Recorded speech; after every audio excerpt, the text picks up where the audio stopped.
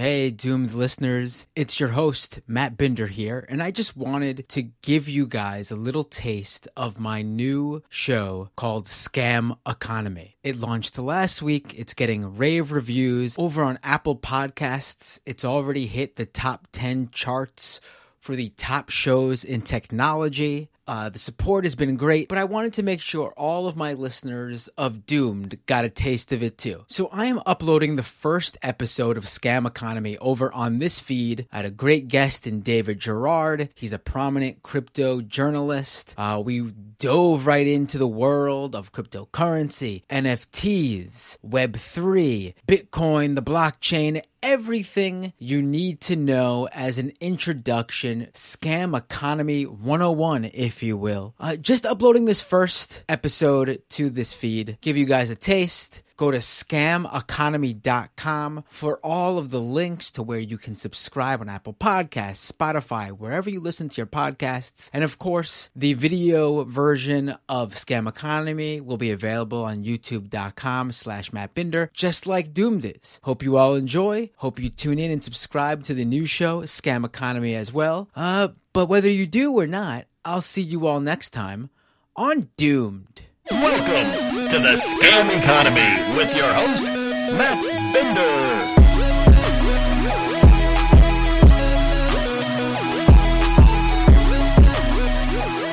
Yes, welcome to the Scam Economy. I am your host, Matt Binder, and more specifically, welcome to the first episode of the Scam Economy. And for this episode, I thought, what better way to kick off this show than with an introduction to the grift, the fraud, the scam known as crypto. Call it the ABCs of cryptocurrency. And joining me now is David Gerard. He is a crypto journalist and author of Attack of the 50-Foot Blockchain and Libra Shrugged. And honestly, he is one of the first people I go to whenever anything happens in the crypto world so I can get some thoughts from prominent, cryptocurrency critics. David, thank you so much for joining me today. Good evening. Now, David, I thought, as we kick off this, as I kick off this show, there's going to be a lot of people who are jumping in for the first time who may not be so up to date with, first of all, what cryptocurrency even is, let alone all the other terminology. So I thought you'd be the perfect person to have on to explain to lay people and also to people who probably think they know what they actually don't. What's going on in the crypto world when we talk about different terms, different crypto-centric industries, etc. So first things first, let's drop, I guess, what is cryptocurrency? Right.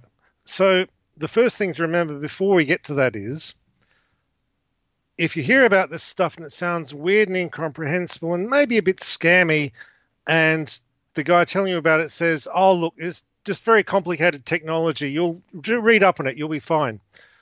That's the flim-flam. If you think of it as being all about people and the flows of cash and a bit of techno hand-waving is the excuse, then you'll understand what's going on here. Fundamentally, before we get into the details of what it is, Bitcoin is a get-rich-quick scheme. The promise is you can get rich for free. Magical internet money. The rules are different now. Everything's different. We've got a hack. We've got one weird trick that will definitely make me rich, and I'm being so nice as to help you get rich too. So these are quite common phrases ever since money existed. The key point to keep in mind at all times is there is no one weird trick. Get-rich-quick schemes are a hugely popular product, right? You don't even need to deliver. All you need to do is say, I've got a get-rich-quick scheme, and people will flock to you, throwing money at you. They will get their friends to throw money at you. Then when it comes time to pay off, you've been hacked. I'm so sorry. It's so sad. Because, the technology is so complicated. So that's the actual thing you need to understand about what's going on here. And you'll hear about the technology and it sounds really cool. Then you think about it a bit more and you get what I call the Bitcoin reaction, which was when you go, that sounds too stupid. You must be explaining it wrong. But yeah, so now we can get into the details of the technical flim-flam. But remember, the whole thing is a promise that you can get rich for free, that there's a hack that you can win at society with, and they're being so generous as to share it with you. And they can show you a few winners even.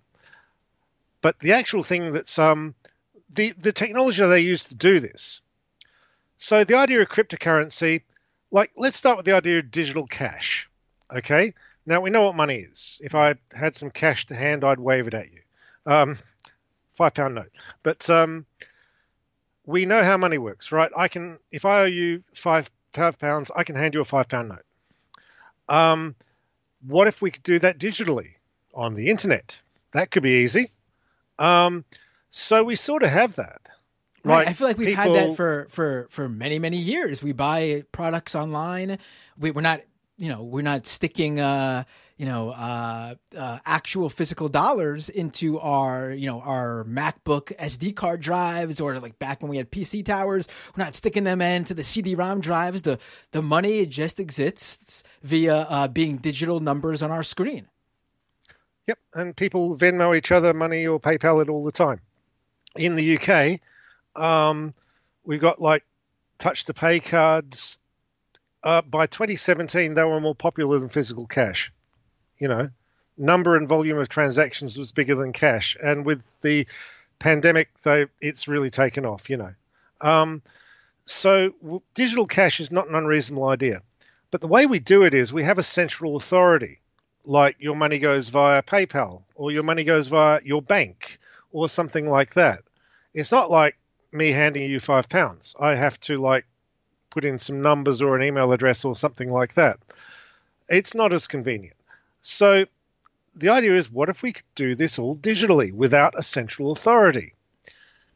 That sounds like a cool thing, and it is a pretty cool thing to have, and it's not an unreasonable thing to want. Like you'll find with Bitcoin, a lot of the questions they ask are very reasonable things to ask for. So the trouble is implementing that turns out to be a bit hard. How do you do money without a central authority? It turns out to be really difficult. So it doesn't help that Bitcoin was started by a particular group of extremist libertarians who subscribe to a techno version of Austrian economics, which is basically being a gold bug. And right. Austrian economics is the formal academic sounding version of that.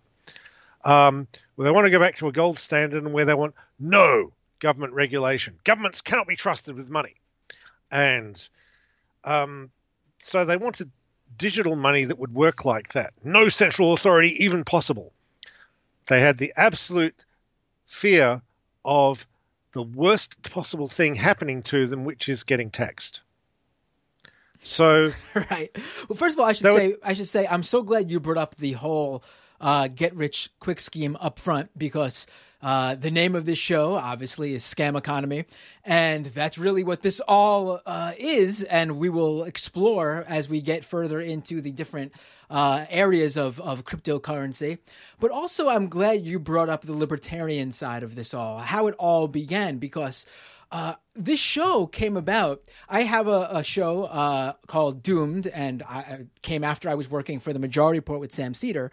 And both on that show and on my show, we focus on right-wing media, what's going on via different right-wing personalities, their politics, the different groups. And crypto came up so much in my conversations with people and through taking calls from listeners who wanted to know more, that having this as a second show just made sense, because there is such an inherent tie between far right-wing ideology and libertarianism, at least as it exists in the United States. I don't know about the rest of the world, because I do know there is libertarian means lots of things in different places. But in the U.S., libertarianism is a far right-wing, a right-wing ideology. Depending on how far you are, that's goes to each person. But the inherent tie between right-wing ideology and crypto is just undeniable. It's literally just a matter of history. Now, I've got to stress, these guys did not form Bitcoin as a scam. Okay, they are very sincere in their libertarianism. Like, they go a bit far, but who likes being told by the government what to do? Nobody does. So they just want a very extreme version. So they came up with this idea of a completely decentralized, this is a buzzword you'll hear a lot, form of currency. They implemented it with a very bad technical kludge, which is Bitcoin mining, which I could go on for ages about that. It's a very dumb and bad technical kludge, but it let them do the one job, at least for a while. So, and it was all started by an anonymous guy, Satoshi Nakamoto. Nobody knows who he is. There's a pile of people they say he might have been, but nobody knows for sure. Anyone who claims to know they know for sure is. If I was Satoshi, I would think a great way to hide myself is by becoming a very prominent critic of cryptocurrency. You don't happen to be Satoshi, do you, David? No, I do not. Otherwise, I would be. Well, actually, I'd probably be doing this. But anyway. So, yeah. They started working on this stuff and pushing it forward. And Satoshi wasn't a raging libertarian himself pushing ideology, but the structure of Bitcoin basically implies certain gold bug economics. Right. If I recall, some of that gold bug like thought process is even written in Satoshi's white paper for Bitcoin. Yeah, and in the Bitcoin 0.1 release notes, there's a whole bit in the middle. It's like reheated central bank conspiracy theories, stuff that dates back to international banker conspiracies of the 19th century. That's where a lot of this stuff actually goes back to. Bitcoiners don't know this because Bitcoiners don't know their own history, let alone any other history. The things that Bitcoiners don't know are endless, as you'll discover if you talk to one. Right. Like 10 years ago, you could expect a Bitcoiner might know cryptography, for example. You can't expect that in 2022. They'll tell you, you just don't understand the technology. They don't understand any technology. Right. It's actually the perfect example of what you mentioned earlier, how the original Bitcoiners, those hardcore libertarians, how it's turned from something they actually wanted to fit their own ideology into what it really now fully is, for at least the vast majority of the public that knows about it, just a get-rich-quick scheme. There's no ideology behind it. It's just, I want to make money. I want to make it fast. I hear Bitcoin's the way to do it. Dumb nerd money for nerds to scam other nerds. Yeah. There's a lot of sincere libertarians, and the ideas are firmly in the subculture, right? They talk a bunch of absolutely made-up nonsense economics, and because they read it somewhere in a Bitcoin publication and they think it's real. So you hear this stuff all the time. There's still a lot of sincere libertarians in Bitcoin. But overwhelmingly, it's about getting rich for free, getting rich without working, getting rich because you've got a magic trick that exempts you from society. And that's a really powerful promise, Right. It's very appealing. Right. And I would say most people, when they do hear about cryptocurrency, they do automatically think Bitcoin, which is perfect to start this conversation because that's probably what's in most people's minds. But they're not the same thing. Like, obviously, Bitcoin is a cryptocurrency, but there is more to crypto than just Bitcoin. There's all sorts of cryptocurrencies. Yeah, there are. But I really think that it is all one pool of stuff that acts according to the same way, and it's all pushed by the same people in the same venues using the same buzzwords. Like, even when you see, like, when Bitcoin crashed the first time badly in 2014, after the Mt. Gox exchange collapsed bankrupt, a pile of people thought, what could we market? The blockchain, the technological structure behind the Bitcoin. What if we sell it to enterprise? Great. So fine. They were really pushing Bitcoin, but they wanted to sell it as something else. And they used all the same buzz phrases for Bitcoin. Just they changed the name to blockchain. Literally the same buzz phrases. It's trustless, censorship proof. Like, this is a corporate thing you're selling to businessmen. Right. How does that make sense? It doesn't make sense. Let's break this down for people, actually. What is a blockchain? Because I think a lot of people, they think cryptocurrency, they think Bitcoin, but then they hear blockchain and they don't even know what to sort of visualize or compare it to. So I can explain that really simply. Sure. Okay, think of an accounting ledger, right? You've got a book, it's got lines in it, you write from person A to person B, $10. From B to C, 20, and so on. You have this ledger, it's got transactions, amounts, and dates. You can only add new entries to this ledger. You can't cross out old ones. If you want to correct it, you have to reverse the transaction and add a new entry. So the blockchain, it's a data structure called a Merkle tree. I'm saying the buzzwords because people might have heard the buzzwords, right, and this is what they actually are. A Merkle tree is a data structure you can only add new entries to, and if you change stuff, it's immediately apparent, right? You can tell what's been changed. Right. Or you can tell that something's been changed. And if you want to change old data, you have to recalculate everything. You don't want to do that. So it's very tamper evident, right? You can tell if someone's messed with it. So it's that ledger plus a mechanism to decide who adds new things to the blockchain. That's new things to the ledger. That's pretty much what a blockchain is. Now, I must caution at this point, because some of the stuff they sell as blockchains is of all sorts of types. Right? There's stuff that has bits of the ledger and doesn't have other bits, or doesn't have a mechanism, or is actually literally just a data store. They sell all sorts of things using the marketing buzzword blockchain. So there is literally no agreed technical definition. But the sort of blockchain that cryptocurrencies use is like this. It's a ledger plus a mechanism to decide who adds new entries to the ledger. Right. So that's all a blockchain is. It's just a ledger you can add things to. Now, that's obviously a pretty useful idea. So that's why the actual ledger bit has been around since 1979. And people use it when it's appropriate and not when it isn't, Right. It seems none of the technology in Bitcoin is new, by the way. The last thing that was added to Bitcoin was invented in 2001. And it took them several years before someone worked out they could do this weird hack,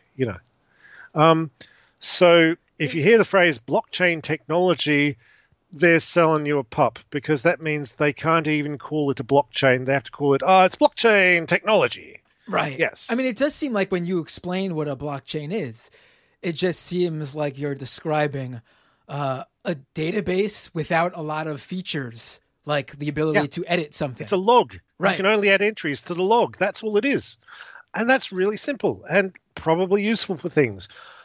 So you tell people that and they go, where's the magical bit? Where are all the promises?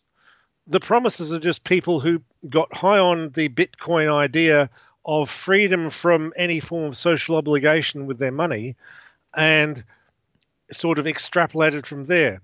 Or someone came up with a vague idea in a press release and then someone said, they will be implementing this. And then that got changed in the press version to, they have implemented this, Right. From idea to hypothetical to it's happening now. There's a lot of confusion between is and could, where could actually means isn't, Right.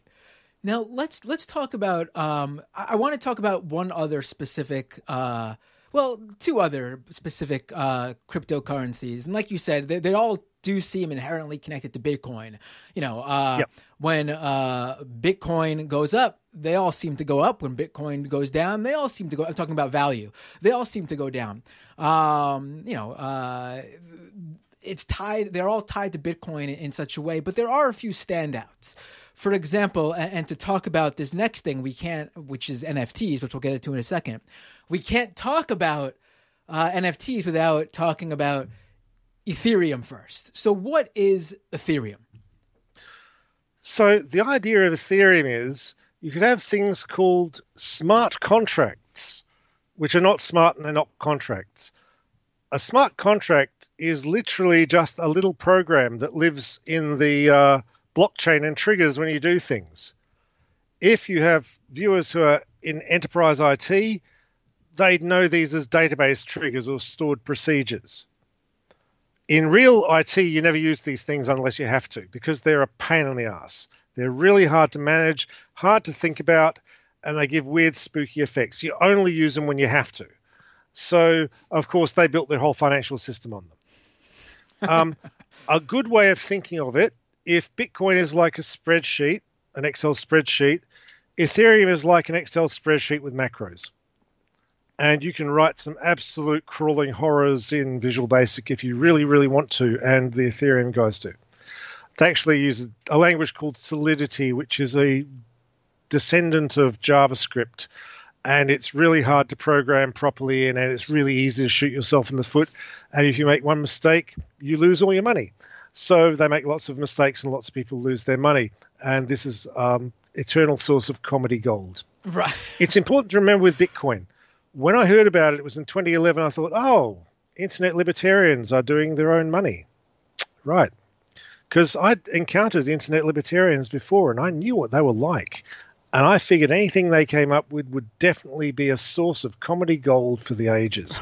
And I was correct. Right. I still think back to those Ron Paul presidential runs, and they bring me great joy. Yes, those guys. Yes, but not for the same reason those people were probably joyful. It brings me great joy for the same reason it probably brings you great joy. But anyway, so also to be clear, Ethereum is the network, and I think you explained that. But for people who so I don't get people confused, Ether is the crypto that's based on the Ethereum network. So when you see people passing around, money via Ethereum, it's Ether. The Ethereum is the blockchain network that it's built on. So let's talk about NFTs. And I'm getting into this one so early. There's other crypto terminology I want to talk to you about, but let's get into NFTs now, because man, have they blown up. I mean, it is incredible. They're amazing. It is incredible. I mean, we'll get into meme coins too, but meme coins had such a short shelf life in the mainstream, at least, because NFTs just seem to just skyrocket and push those meme coins out of the way. And I guess the media could only deal with one viral crypto-related thing at once, right? So NFTs have stolen the spotlight. All you hear about is NFTs. Everyone wants, well, not everyone, but people who would like to make quick money are all getting into NFTs. Companies are trying to think of how to sell NFTs. So, David, let me ask you, what is an NFT? Nearly nothing. So, Ethereum, it's a blockchain, right? You can do transactions, exchange your Ether, and, have fun. But you can also run little programs.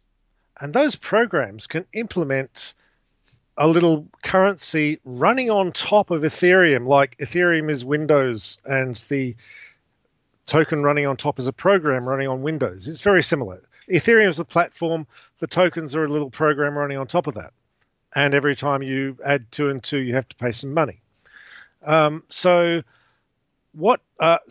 in the early days, we had ICO tokens, initial coin offerings, where people would make their own magical internet money was just the token running on top of Ethereum. And basically, it was unregistered penny stock scams. And the SEC came down on these and is still coming down on them like a great big Monty Python foot. So NFTs were a bit cleverer. NFT means non-fungible token, which means you care which one you've got. Like if you've got a pile of Ether or a pile of Bitcoins, you usually don't care which particular Bitcoins or Ether you have anymore. You care about the serial number on your $10 note, Right. You just care it's $10. You just care you got a pile of Bitcoins or Ether.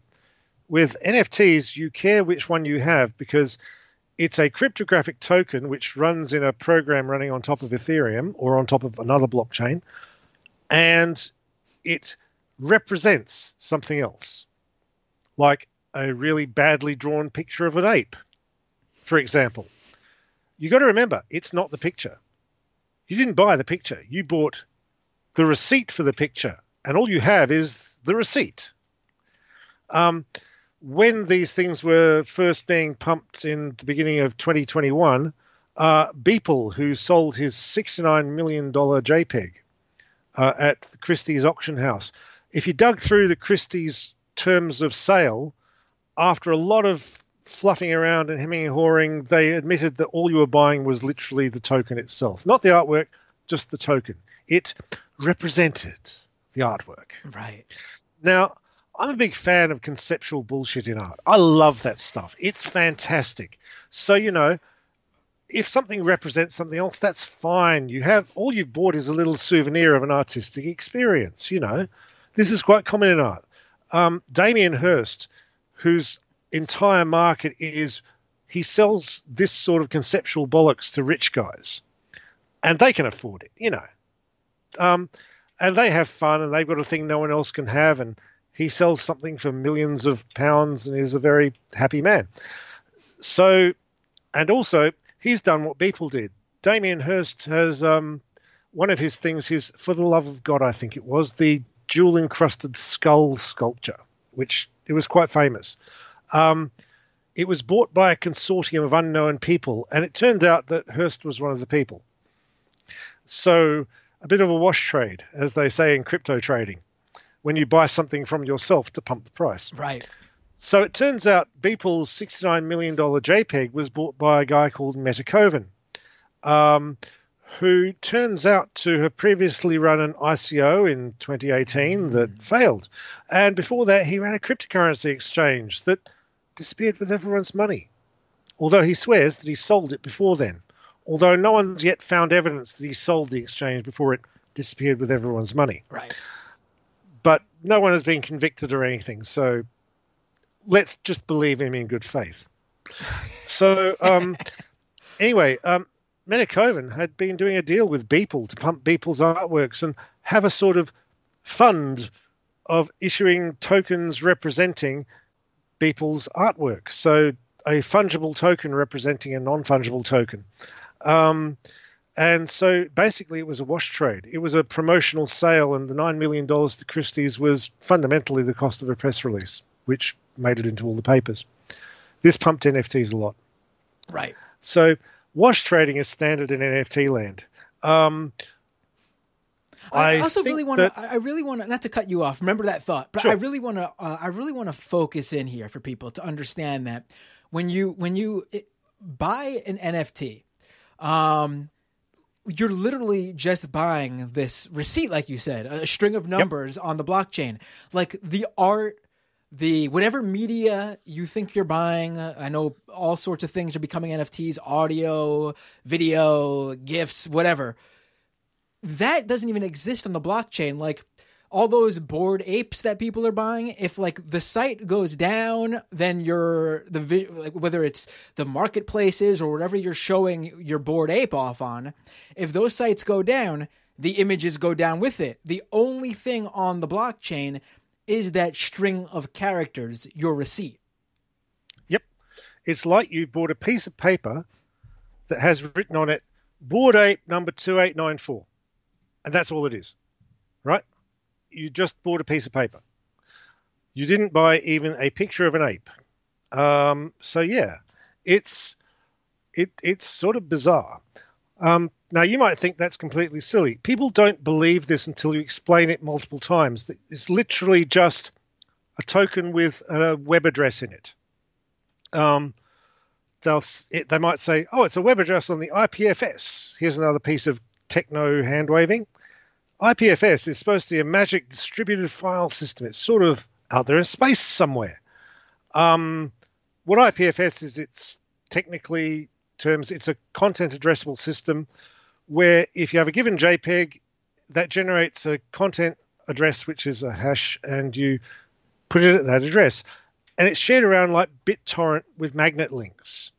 It has the same problem BitTorrent has. What happens when you look for something old and rare on BitTorrent? If no one seeded it, it's gone. Right. You'll never see it.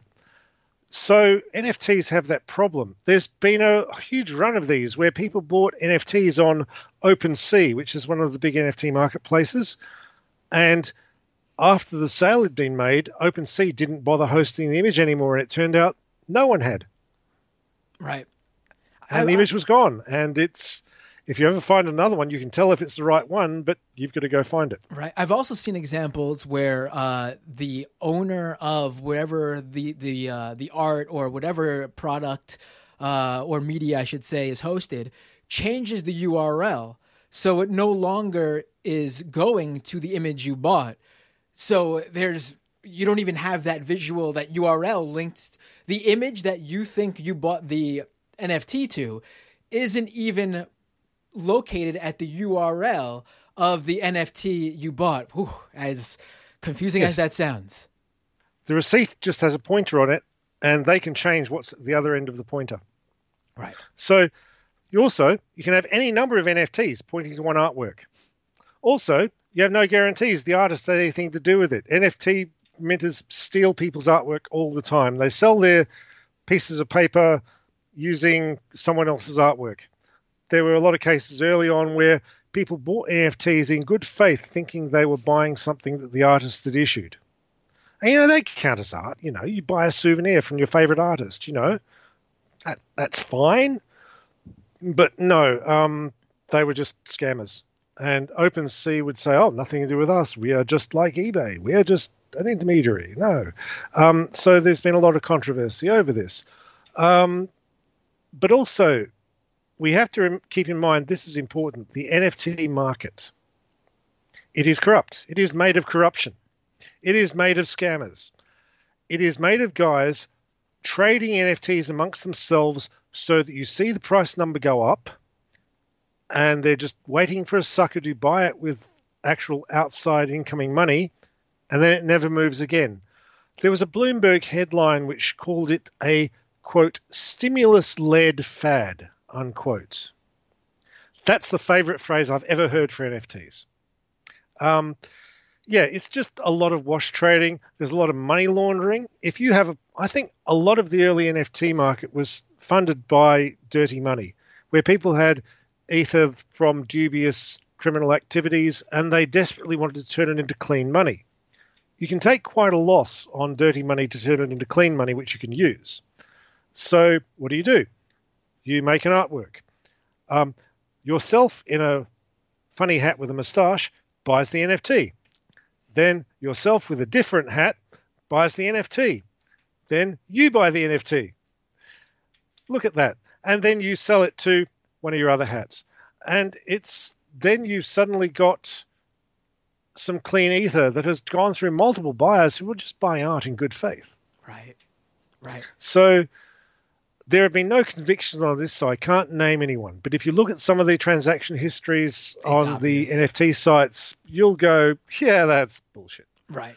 And another thing, frankly, I want to also... high art and cryptocurrency are both full of money laundering. It would be flat out amazing if the union of the two wasn't. Right.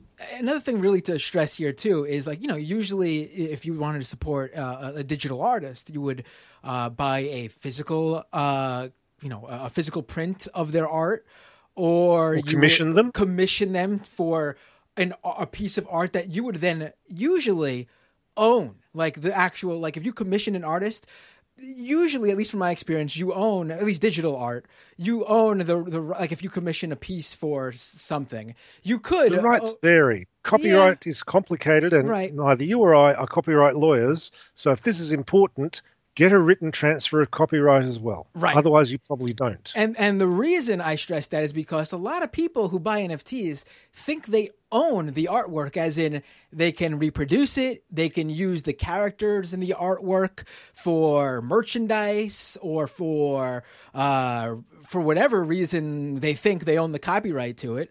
That's not the case with NFTs. No, it's a sort of cross between the all-encompassing ignorance of crypto people who have never read a book on thousands of subjects, and also a bit of trying it on to see what they can get away with. There's a lot of trying it on to see what they can get away with. Right. Now, you mentioned earlier in your example about the skull with the diamond encrusted crown, I think it was, that a consortium of buyers made that purchase, and when was this? Do you recall? 2007. Okay, so this is now before. this was a physical object with quite expensive materials going into it. So now crypto advocates believe they've created a new thing, which just happens to be a consortium of buyers, and that's a DAO, DAO. Can you explain for folks what a DAO is? Because this is one that hasn't really. There's been a few projects that were funded by DAOs that went viral, but for the most part, this is, I would say, one of the newer upcoming crypto things. Again, at least for the mainstream. So DAO is a buzzword that has a very squishy meaning. Originally, it meant decentralized autonomous organization or distributed autonomous organization. It was a sort of science fiction dream of a completely standalone computer program running as a corporate entity immune to human interference. So the first one, the DAO, in 2016, was one of the first big projects on Ethereum. It actually tried to be an independent entity, the iron will of unstoppable code, unquote. Now, those of us who've ever used a computer will know one important thing: they don't work. Programs crash. Programmers make mistakes. Things go wrong. Bugs happen. The other word for a program that cannot be altered by human influence is sitting duck for attackers. So having a completely unchangeable computer program is extremely stupid. Right. It's also an easy scapegoat. You see this a lot with social media platforms and companies when when something racist or some sort of dangerous disinformation or something gets out there and is being promoted by their website's algorithm and being shown to everybody, even if they don't follow that person or that page, and they go, well, we're not purposely doing that. It's the algorithm. I mean, people are behind these algorithms. So yes, it's using computers for bias laundering. Right. So, when a program makes a mistake, well, that mistake came from an oversight, whether intentional or accidental, from whoever was behind programming this piece of software or algorithm or program or whatever it may be. Yeah. And mistakes happen, but someone's responsible and has to fix it. Right. So with the DAO in 2016, what happened was they put out this program, and 5 days before launch, someone said, look, we found a massive bug. If you release this, people are going to just drain it. And they went, oh, it'll be fine. It'll be fine. Just put your money in. It'll be just fine. And then it was hacked immediately and they drained it. In fact, this was such a big event in Ethereum that the unalterable Ethereum blockchain, they decided that too many people had lost too much money. So they were going to reverse the transaction. The thing you can't do, supposedly, through the immutable ledger. So the big problem is that immutability lasts precisely until the moment the big boys lose money. So, yeah. Now, the modern implementation of DAOs, no one talked about them much for several years because the DAO was such a massive disaster. But crypto people have the memories of goldfish. And this is because they cycle through like after 6 to 18 months. They come in full of enthusiasm, post that you just need to read up on the technology, then they'll lose all their money and they disappear. And a fresh lot come in. So with the current bubble in crypto, they started up the DAO idea again. Instead of making it a completely standalone sci-fi construct of a robot system that is immune to humans, they made it a sort of more alterable construct for a collective enterprise of some sort. Like, the other word for this is running a business with a computer. Now, it turns out businesses already use computer programs a lot, DAOs don't bring anything to the table. So a lot of it is excuses to do things you can already do and just say, oh, it's a DAO. That means it's crypto and it's magical. So if you don't understand why our idea sounds so stupid, it's because it's very complicated and you need to think about it more. Over and over. I mean, there are more complicated shenanigans which I'd have to take half an hour to explain. Like the reason there are crypto venture capitalists funding this stuff, okay? NFTs were really collapsing by April. Then what happened was a few crypto VCs came in, put buckets of money into OpenSea. OpenSea promptly became the biggest NFT market. Flush with all this buckets of money, they pumped and pumped and pumped and pumped these things and got lots and lots of press. Thank goodness the general public loathes and despises this garbage. Right.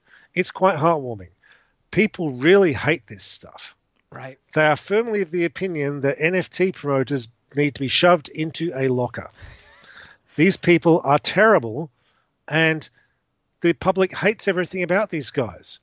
But, they're just like spammers. They just blaring on all social media channels, hoping for that one sucker who will give them actual money. So that's what NFTs are for, and that's why NFTs suck so much. Occasionally, this results in hilarity, like Ubisoft, the game company, released a line of NFTs. They made great fanfare for this thing, and they publicized it hugely, and they had total sales of 396 euros. Amazing. It was fantastic. So, that also shows that 15 sales total. It was awesome. That also shows that how the money is not even there from the ordinary people. The market doesn't exist. It's fake. Right. The NFTs that blow up are basically decided by a handful, and again, this handful could be hundreds, maybe a few thousand of big-moneyed, deep-pocketed buyers who decide to pump something for their own financial gain. Like they all decide to go in. Yeah. In fact, I covered this. There was a YouTube video that was published late last year by Mr. Beast and Logan Paul, these two huge YouTube influencers, and they basically gave away the game accidentally, I assume, because I don't think they meant to do it, where they said how one day Gary V, this tech guy who's this huge NFT pusher, called them and told them to all invest in CryptoPunks together. And so them and all these other big money influencers and VC type people bought into CryptoPunks, and then they all sold and then together invested in the next project. And they admitted to this on one of their streams. And it was just shocking because I don't think they realized what they were doing that. Gary V was basically calling all these big money people and basically herding them like sheep to put money into one project. Granted, all the people who he called, I'm sure, made out like bandits, but their fans, who they likely promoted this to, who also bought in, probably lost a ton of money. Yep. But, they might get rich later. Right. If they can sell their bag onto someone else. Right. So let's actually talk about the broader thing here that they're pushing, because now this is a term that I think you will not even be able to define, because frankly, there is no definition. Web3. What the hell is Web3? I mean, literally, I know what they're trying to promote it as, but there is no, it's always changing, I feel like. It's basically anything that they want to use the blockchain or crypto or NFTs for, decentralized finance. That's another one that we'll get to in a second. These ideas that when the big banks gave out high interest loans, that was bad. When an individual does it and pilfers from the poor, and that's good. I mean, that's what DeFi is to me. I mean, it's amazing to see. Yeah. So what is Web3? Well, I think you just defined it. It's literally any marketing buzzwords you can say that mean that people should buy into the idea of cryptos, and specifically to buy your cryptos. The marketing buzzwords are many and varied, but it literally doesn't have any meaning. Like, you see absolute pants on head garbage, like a certain Twitter influencer from the VC world who said, well, it's clear that Web3 is here to stay. And then he said a few tweets down, it doesn't exist yet, but. And, it's literally just press releases, dude. Like, there's some NFTs and there's some cryptos. And there's people starting businesses and calling it a DAO, because then they can get paid in Ether. There's various shenanigans. You can look into the fine details of the shenanigans. Like, one of the reasons for DAOs is venture capitalist investing so that they can sell the governance tokens to vote on what the DAO does and then market those as basically unregistered offering of securities. Andreessen Horowitz, who I will name as doing this, I've shouted about this before, and I'm hoping one day the SEC will bust them, issuing these coins that they pump and control and then dumping them on retail on Coinbase, who they're closely linked to. There's a whole catalog of stuff that Andreessen Horowitz has dumped on Coinbase to try to scam retail buyers. And again, I'm waiting for the SEC to take a few years and then descend like a Monty Python foot. Right. Here's hoping. But I mean, I guess it's one thing it's atrocious. Right. I guess one way to I'm now having that visualization, and it's fantastic. But one thing though, I guess that can be used that I think is describes all these Web3 projects, and that's what makes it so incredible to me.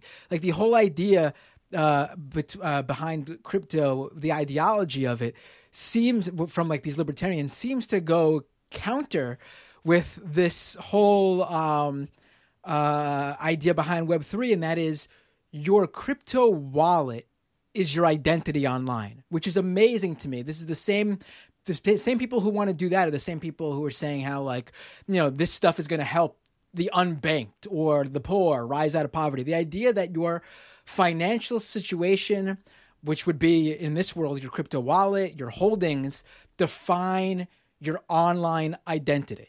It's amazing. Like, to me, everything that I've seen with Web3 is connect your wallet to sign up for this. Your wallet signs up for this. It's amazing to see this. It's ridiculous. It's all of this is a terrible idea, of course. Like, if you lose your phone, you lose life savings. It is not sensible.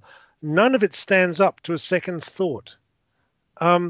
The idea is to suck you into it and get terribly excited about it, and you get in and discover it's all really weird, stupid, and it's broken, and it's hard to use, and you lose your money and stuff breaks, and you run out of gas fees, and everything disappears, and your transaction is lost, and whoops, the thing you put your money into it got hacked, and all the money's gone. Sorry, we're so sorry, and you're sure it'll come soon, and it's all just early days yet. It'll definitely be fixed in the next version, and it's a scam. When did Bitcoin start again? When did Bitcoin officially launch? 2009. It's a little baby. I mean, it's not like it's the early days. Yeah, I mean, it's not like Facebook just started a few years earlier than that and is now has billions and billions of users. But early days for crypto, this is right? why we still see articles in the press all the time explaining what is an iPhone. Right. Oh, yeah, iPhone as well, 2007, right? I mean, yeah. I mean, because no one understands iPhones. It's early days for iPhones. We'll find a use for them one day. Right, one day. It'll be great. Let's actually jump into this, because this is something that I think people need to understand. Now, because we mentioned Ethereum and how, early days and versions of it. Proof of stake and proof of work, and obviously as it relates to how this stuff works and mining. I know. This is getting a little bit into the weeds, but I think when we talk about the environmental effects that crypto has, I think people need to understand these terms, and these terms really should be a little bit more mainstream, even though it is getting a little bit into the weeds due to the environmental aspects of all this. So I'll try to explain this as quickly as I can. Right. This is not a whole episode on this stuff, although you could probably do a whole series on this stuff. This is just a shortened, so people understand the summary, the cliff notes, if you will. So the idea of proof of work is Satoshi couldn't work out how to distribute Bitcoins. He wanted to just give them away to people. But if you just give away the coins to whoever asks, how do you know it's 1,000 guys asking you for coins, or it's just one guy with 1,000 sock puppets? You don't. So he had to come up with some way to solve that. That's called the Sybil problem, where you don't know if it's lots of people or just one guy with sock puppets. So what he did was he came up with this thing where proof of work, where work here means waste. What you do is you commit a resource, wasting electricity, and your chances of winning the coins are in proportion to how much power you waste, like literally waste. There's theoretical work that says that if the output was useful for anything, it wouldn't work as well. So literally wasting electricity to win a lottery to win the Bitcoins. That's what proof of work is. Now, they figured out early that it couldn't scale. Hal Finney, who was like the second tester of Bitcoin, said, if Bitcoin gets popular, we have to watch out about the CO2 production, you know. That was in January 2009, a few weeks after it launched. Bitcoiners did nothing about this. And now Bitcoin uses as much power as a whole country to still process the same 7 transactions per second that it could process on Satoshi and Hal's PCs in 2008 when they were testing it. It's literally anti-efficient. Right. Bitcoiners will say dumbass bullshit like, wow, what about the other financial system, the mainstream legacy system? How much power does that use? And the answer is, well, it uses a lot, but it also is about 1 million times as efficient per transaction. Right. And also, its incentives are to use less electricity. And also, it's useful. Right. You know. Also, it has billions of users all around the world. Yeah. Yeah. So when I talk to normal people about Bitcoin, they know it's nerd money for nerds to rip off nerds. And they think it's dumb and stupid and a scam. When they find about proof of work, they get angry. And they should. Ethereum is also on proof of work. Since before Ethereum launched in 2015, in 2014, they were talking about, we should move from proof of work to proof of stake, a much better system. Proof of stake is another idea that won't use as much power. It's actually a pretty dumb idea because it's crypto, where whoever has the most coins, that shows their commitment to the system. So therefore, they should get more coins. The rich should get richer. And that'll be great. That's it. So you might think that's really stupid, but that's because it is. Ethereum has spent 7-8 years now trying to work out how to make this system work and be decentralized, out of control. Because, you know, Bitcoin mining actually centralized by about 2014, right? Because there's economies of scale. The bigger you are, the more efficient you are, and the better you are at getting Bitcoin. So all the incentives are to centralize, because this whole thing works on rampant, uncontrolled capitalism, and capitalism is really good at being efficient with money, right? It centralizes, because central systems are always more efficient. So bad idea for decentralization. Of course, Bitcoin kept going because they were making money. So Ethereum runs the NFTs on the Ethereum blockchain, and each NFT doesn't consume a certain amount of electricity, but you can reasonably say that a given transaction uses a certain share of the power. It is a reasonable thing to take the total amount of power used, divide it by the total number of things it does, and work out how much power each thing uses. And it comes out to about, here's a tablet, about half a tablet of e-waste per transaction is generated from mining hardware that's burnt out in the process of mining and then thrown away and turned into e-waste. Several hundred kilowatt hours of power, like many dollars worth. It's ridiculously, stupendously wasteful. And that's the other reason to hate NFTs. Right. A lot of people don't know about this. You still see artists don't know about stuff. You know, they know about art. Right. They still think, great news, fans, I've launched an NFT. And all their fans go, oh no. And when you get one of these, give them one chance. Give them one chance. Say, sir, I must caution you. Please don't do this.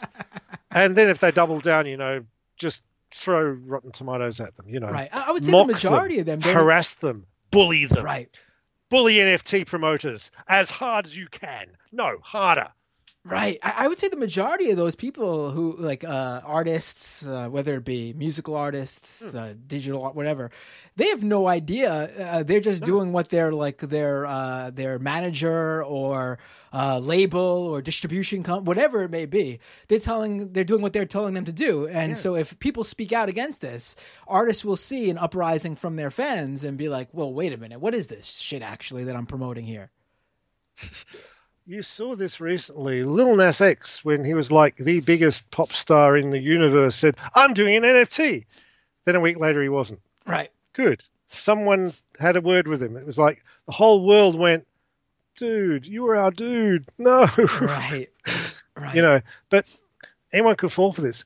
What happens is NFT promoters go to the artists. They go, "Hey, dude, you can make free money from this NFT." And then the artist's reputation gets trashed and the company goes to the next sucker.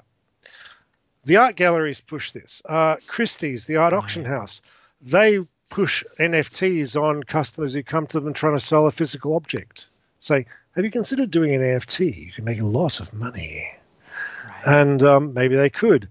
But, it's actively promoted by the people who make money off this stuff, using you as their sucker, and the sucker gets all the flack from the fans. Right. So, Ali, I have two more terms. There's a bunch more, but so people don't lose their minds, I just want to get to the absolute basics here. There's two more terms I would like to go run through with you. And one is, I mentioned it earlier, meme coins, basically also known as altcoins, shit coins, because basically we got to a point where anyone could start their own cryptocurrency, and anyone could tell you to buy into a cryptocurrency. The question is, what happened to your money after buying into those cryptocurrencies? And I could tell you from doing my own work on these meme coins, my own investigations into these meme coins, a lot of regular people, unlike NFTs, where like it is mostly big money for the most part at this point, a lot of regular people lost a lot of money with meme coins. So this has been around since altcoins existed, right? Because it all started in 2011, which was when the Mt. Gox crypto exchange started. There was finally one place where you could exchange Bitcoins for dollars with reasonable reliability. Bitcoins had a price. 4 months after that, someone did the first altcoin where they take the Bitcoin software, which was open source software, everyone can reuse it, change a few parameters, and you've got a new coin. So over the years, thousands and thousands of people made their own coins, basically usually the Bitcoin code with a bit of twiddling. So some people wrote completely fresh code, like Ethereum's completely fresh code, for example.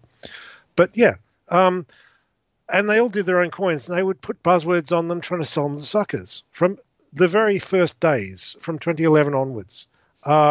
Country coins, or the Kanye coin, Kanye West, right, which was a trademark violation as well, presaging 2021 and 2022 quite well. Probably the most famous of them all, it blew up in its own right, Dogecoin. Yes, which was started as a joke about how dumb crypto was. Right. Then it was dormant for years, and then suddenly it was pushed again after the Wall Street Bets subreddit went, wouldn't this be funny? And then Robinhood had it on there as a tradable commodity, and Robinhood made more money from cryptos than they did from stock trading in that year, because they were charging zero fees on stocks, but they could charge a fee on cryptos. Right. All of this meme coins is basically getting into something because it's cool and funny and you might get rich, and it's a bubble. It's because of the crypto bubble, right? Which is largely was pumped, but it did take off for a while from about February to June 2021. Everything since then has been the air running out as the promoters frantically promote it as hard as they can with things like NFTs and so on, desperately trying to get actual dollars into the system. I think there's signs that the air is running out in crypto, that because the one thing that you can't do is pay your electric bills with Ether or Bitcoins or fake dollar stable coins or whatever. You need actual money, cash dollars. I think the dollars are running out a bit. There's signs of this. So cross fingers that it slows down sometime soon. I'm amazed it went this long. Right. I'm shocked by how many of these meme coins were just outright.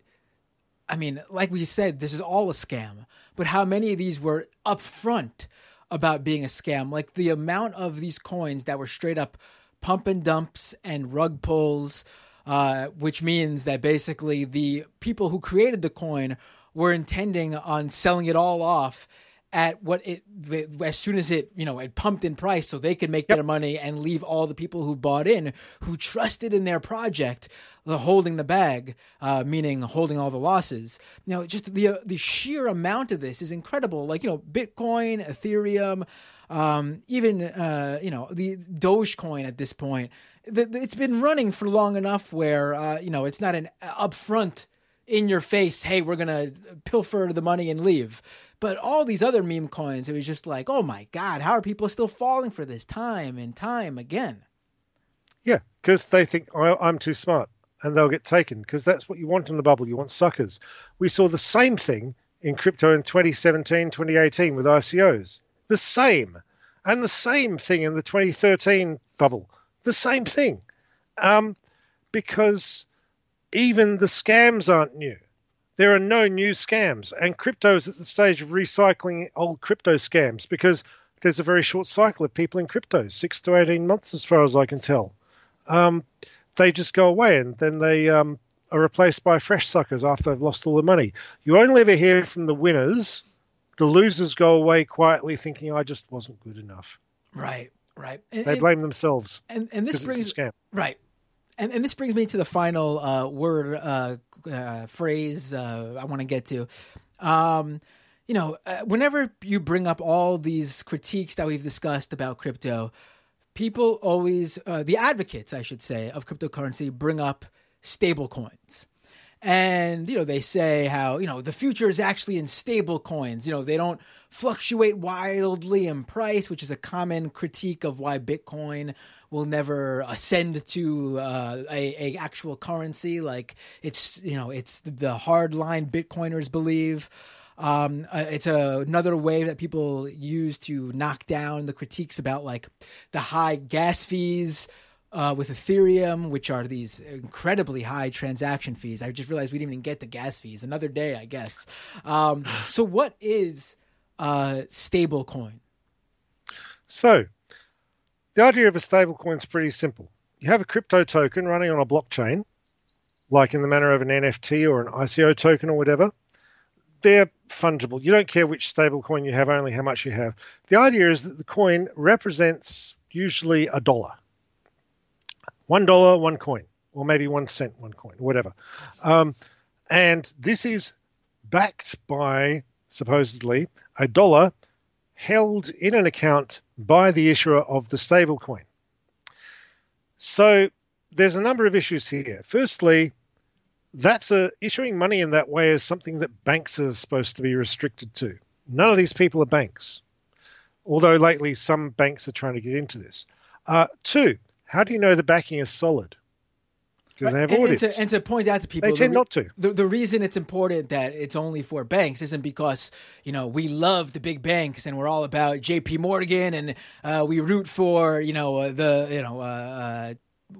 all the big banks or something. The reason is there are legal protections and regulations on these banks. Banks are regulated to hell and back because, people get very tetchy about money. Right. I just want people to really understand that, that's why this is important, not to keep, this power for the elites. It's because, if you are seen as a bank, there are legal protections, there's protections for customers of the banks, and there are regulations on the banks that aren't on these companies that are issuing stable coins. Just wanted to really point that out. You discover companies that are worse than banks. But also, anyone who knows the history of money, particularly the history in the US, will have heard about the wildcat banking era of the 1900s, where you'd have all these little banks starting up. They'd issue banknotes backed by gold or silver.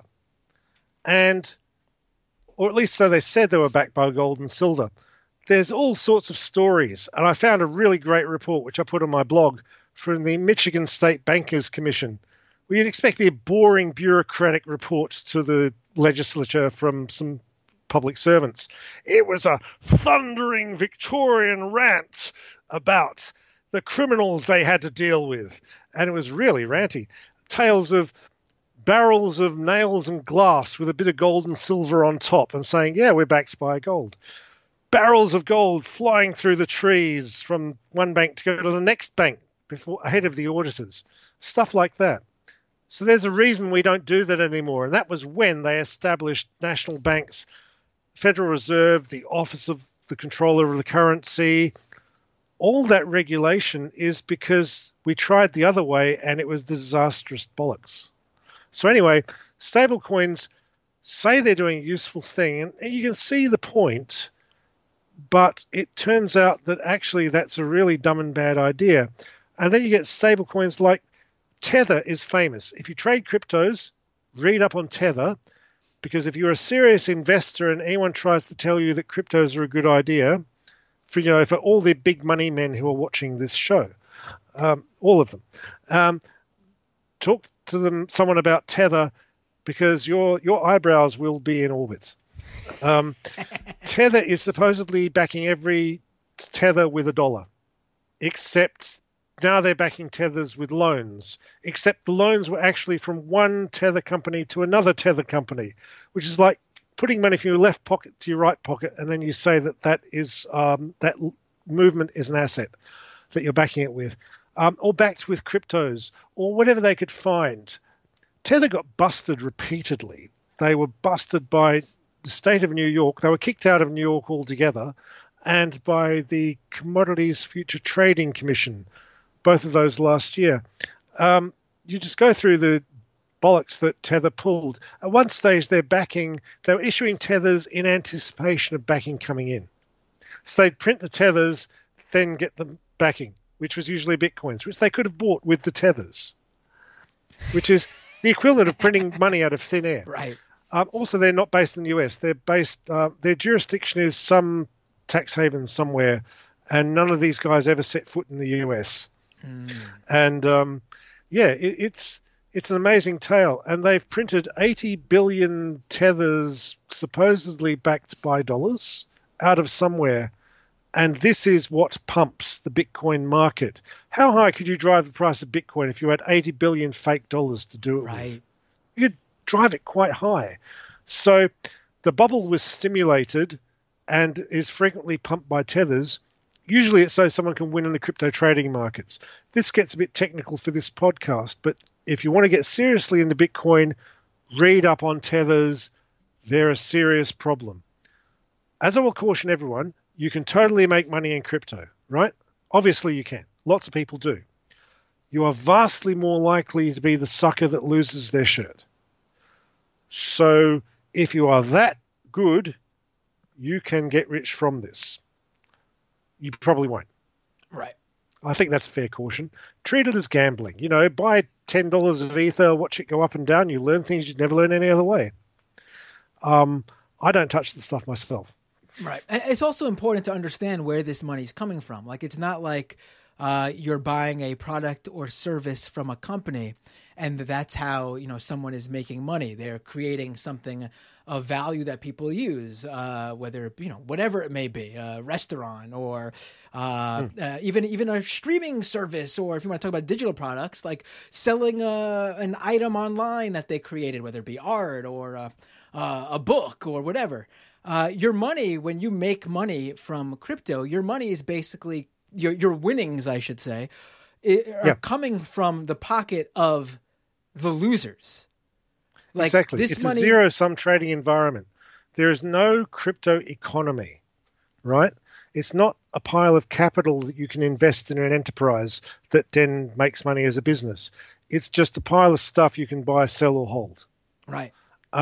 No dollars come out of it that someone didn't put into it, which is why stuff like NFTs, they're so desperate to get the most precious thing in crypto, which is fresh outside dollars from suckers. Right. And all of crypto is not a bunch of competing companies. All these guys know each other. It's basically like there's a bunch of retail suckers on one side. There's a vast, complicated machine with lots of whirring bits and very, very technically complicated in the middle. And at the other side, there's about 20 guys. And the idea is to filter the actual rare dollars from those guys to those guys. Right. And you might make money from that along the way. But, yeah. So it's not a Ponzi. It just works like one. Right. Old investors can only be paid with money from new investors. It's technically not a Ponzi. And when you're at the stage of saying technically, you've already conceded the point, really. Right. And that's why this show is called The Scam Economy. David Gerard, author of The 50-Foot Blockchain and Libra Shrugged. David is a crypto journalist and honestly my go-to for so many happenings in the crypto world. We will be going into Tether, like you said. It's not for this episode of the show. You could literally do a whole series on Tether itself. Everything about this is amazing. I've been doing this for 5 years. All I do is say, actually, 2 and 2 makes 4. And crypto guys go, you have no imagination. It makes 5. And if I work really hard, it can make 666. And no, it's 4. And then it turns out to be 4. Then some fresh crypto guys come along. Right. David, where can people find you online? I want to give you a chance to promote whatever you'd like to promote.